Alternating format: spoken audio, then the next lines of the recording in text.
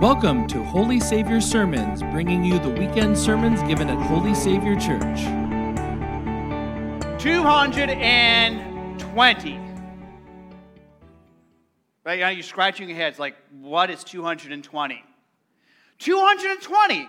You have had 220 days to initiate the change in your life that you promised yourself and others that you would do on January 1st. I wanted to see how well you are doing. How many of you have fulfilled the changes you promised yourself you would make? How many of you have faltered a little bit? Yeah, I'm there with the ones who have faltered just a little bit. 220 days that we have said we're going to make changes in our lives. We talk about change in our lives, and that's the new series we're beginning today for the remainder of this month of August. I got that down now. It is the month of August. That is about change. As we talk about change, let's go and talk about a definition of change. We have a working definition. Change, to make something different, to undergo a transformation, a transition, or a substitution. Change. How many of you like change? Most of you are like, no, not at all. Well, maybe it depends on the kind of change you're talking about. Like if the change was, I'm going to, in 2021, eat better and exercise more, and I've shed some pounds, and I look good, and I feel good, that's a positive change, right? We're excited about that. If, on the other hand, we're saying, no, I didn't really follow through, and instead of losing a few pounds, I've added a few more pounds, we're like, that's a change we didn't look forward to. Or if we got a new job or promotion, our paycheck is bigger, that's a positive change. We like that. We're excited about that. If you got married, you're excited. It's a positive change. You become a parent, a grandparent. That's an exciting change in life. Or maybe you're getting ready to retire. It's an exciting change to look forward to. But there's also changes that are not as exciting. Like when you go to your favorite restaurant and they've changed the menu. And you can't find what you always eat there. Or when, change happens like things you don't like. Like maybe you get a pay cut or, work says, sorry, we have to let you go. Or your body, is changing because you're getting older. We all get older. We talked about that a little earlier, some of us did, and talk about the changes and transitions that we have to learn to adapt to. But change is a part of life. Yes, and some change we get excited about. We say, yes, yippee, woo! And other changes we're like, oh, really? But it is very much a part of life. And in this series, we're going to explore change. And not just change that we've experienced, in everyday life, but especially the change that God works in our lives through His Holy Spirit. The change that God works in our lives through His grace and His love. And this is the truth we're going to land on in this series. That God's love is constantly changing us. God's love does not leave us as we are. God's love for us in Jesus Christ is constantly changing us. And that's a good thing. As we talk about, this change, we heard from the gospel reading, Gospel Luke chapter 15, it's two of these parables, that there was this group of people that would gather around Jesus and that would hear Him often when He was teaching. So let's read together Luke 15, verse 1. All the tax collectors and sinners, let's go back real quick. All the tax collectors and sinners came to listen to Jesus. So we have the tax collectors and the sinners. Poor tax collectors, they are lumped in with the sinners. The tax collectors, I know, even today, we're not very excited about tax collectors. They take our money. And back then, in first century Palestine, you may know this already, the tax collectors not only took your money, but they worked for an occupying government, the Roman Empire. And not only that, because they had the Roman government behind them, they would often take more than what they needed to take. And what did they do with the extra they took from you? They pocketed it. They had a lot of change, different kind of change, in their life. They got wealthy off of you by pressuring you to give more. So they were not liked at all. And they were lumped into this group of people called the sinners. The sinners was a good generic term. It meant all of those who are on the outskirts of this religious society. Those who were, well, not really kind of worthy maybe of being part of society because of how they lived their lives, because maybe they didn't follow all of the practices and the traditions that were set forth in this community. And so these people, though, they came to listen to Jesus. And not only that, Jesus not only, talked to them, but he seemed to welcome them. He would eat with them, and he would associate with them. He would do things with them. And in a way that, well, there was another group of people there, the disciples. And, they're not really mentioned that they were there, but they were there. And the disciples were those who were following Jesus. There was this closer group of guys following Jesus. There was a bigger group of disciples. There was also the 12. And these were the 12 that lived day in and day out with Jesus for 3 years. And he was changing them as he was teaching them and showing them by his words and his actions, and changing their perspective of themselves and of others and of God.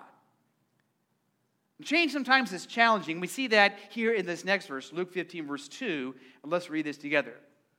But the Pharisees and the experts in Moses' teachings grumbled, "This man welcomes sinners and eats with them." So the Pharisees and the experts in Moses' teachings, the scribes, Jesus was challenging them to change their perspective of themselves, to change their perspectives of the others, and their perspective and their understanding of God and how God related to all of us. And they were grumbling. I don't know about you, how many times when the change happens in your life do you grumble? Some of you are like, no, not me. I never grumble. And the great thing is the Greek word that is used here is called gogizo. And it means to grumble, murmur, mumble, complain. And, this type of word, I got myself a cheat sheet here just to make sure I could say this right. This type of word is called an onomatopoetic word. Try to say that real fast. Yeah, Tim said blah, blah, blah, blah, blah. What it means is that when you say the word, it sounds like what it is. So let's say this really quick. Say go gizmo, go gizzo. Go gizzo. Now say it kind of slow and murmuring. Go gizzo, go gizzo, go gizzo, go gizzo. So, we have words like that in English, like the word sizzle. Or like a bee, what does a bee do? Bzzz, Or a clock goes what? Tick-tock, tick-tock. So you're like, what? Clock goes tick-tock? It's all digital. Tick-tock, tick-tock. Or even the word grumble. I know. Now here, we did this last week if you were here. Kind of fold your arms and under your breath, let's say it about 5 times. Grumble, grumble, grumble, grumble, grumble, grumble, grumble, grumble. It sounds like you're grumbling, right? The word does. Well, they were grumbling. They were complaining because Jesus was associating with, he was welcoming these people that they thought were really not part of the religious community. They were outside of the religious community, the tax collectors and the sinners. They were grumbling because Jesus was challenging them to change their perspective of these people and of themselves. And it's not like they saw themselves as perfect, without any sin at all. It's just that they saw themselves as those who were following the rules and the traditions and the practices that, would help them live this life and this relationship with God. And they would follow these rules to such a T, to such perfection, at least they tried to, that sometimes it got in the way of really living in relationship to God, the way that God wanted to be in a relationship with us.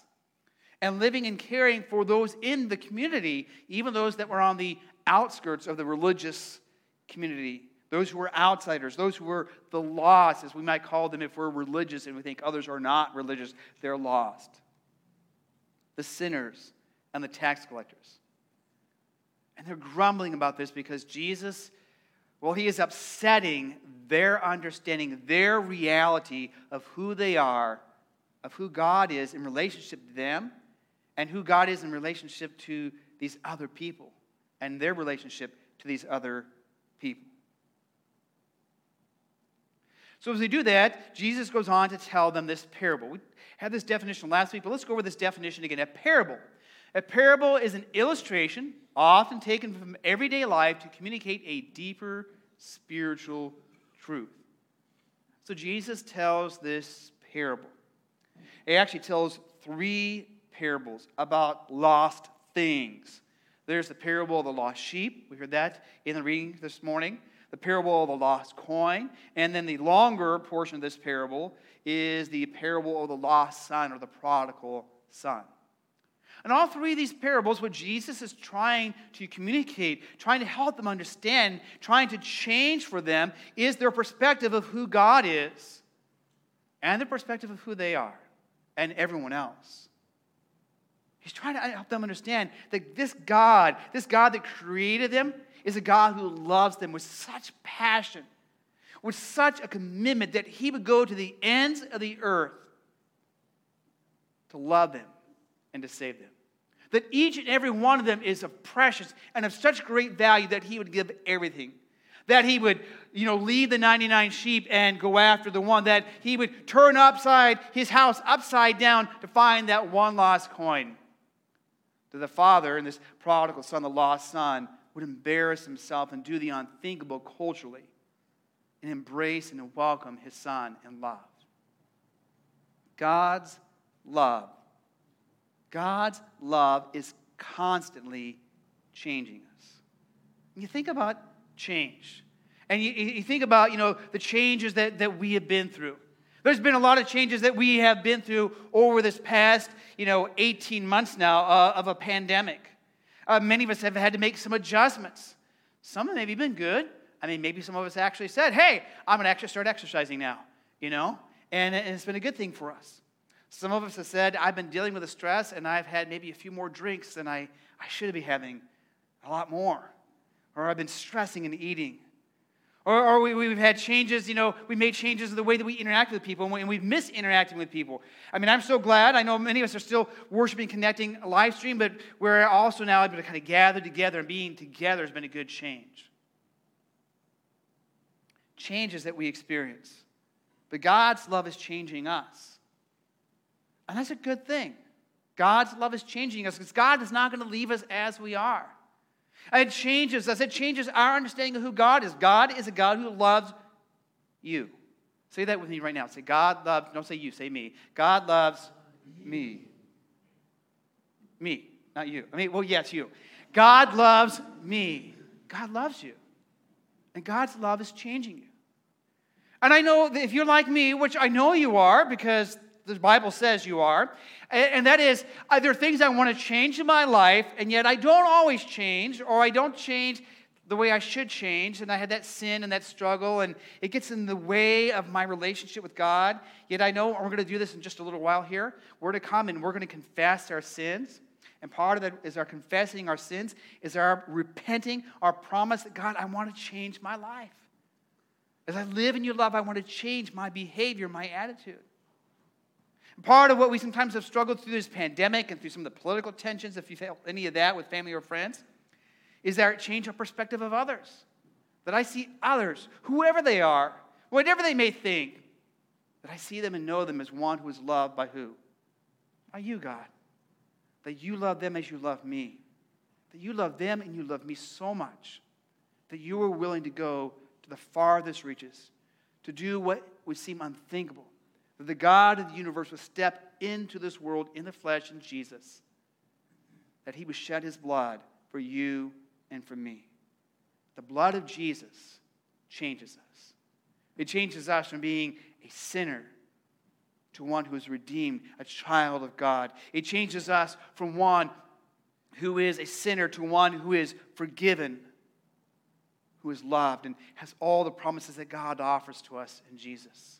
Of a love that changes us. And as we think about change, and even think about the Pharisees and the tax collectors and sinners, and in the disciples, in many ways we can see ourselves as part of that crowd. And there are times I can see myself like the sinner. I need to hear that, you know what? God loves you. Sometimes I am like the disciples, and I've been following Jesus for a long time, and I need to be reminded that God loves not only me, but God loves others, and God wants that love to be shared. And for the Pharisees and the scribes, those experts of Moses' teaching, sometimes I'm like them.